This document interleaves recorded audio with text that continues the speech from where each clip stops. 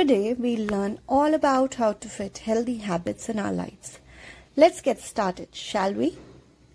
All of us want a better life.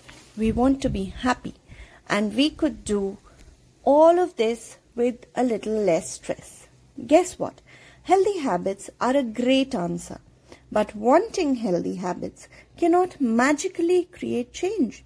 We have to nurture them and make them a part of our daily routine, making them an intrinsic part of us, just like sleeping and eating.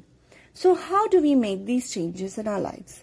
Well, for one, we have to ensure that these healthy habits flow easily into our daily routine, as easily as the right key fits into a lock.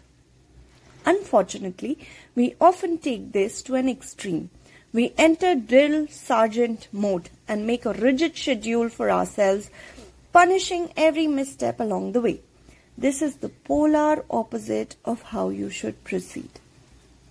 While having a strong intention to start is critical, it's often our ability to restart that helps us along the way. And one way to make restarting a habit in itself, is to allow space for some self-compassion. When you are kind to yourself, you allow your schedule to remain flexible. Even when you do slip, you don't overplay a misstep. Instead, acknowledge that this is only human and gently nudge yourself to get back up and start at the line again.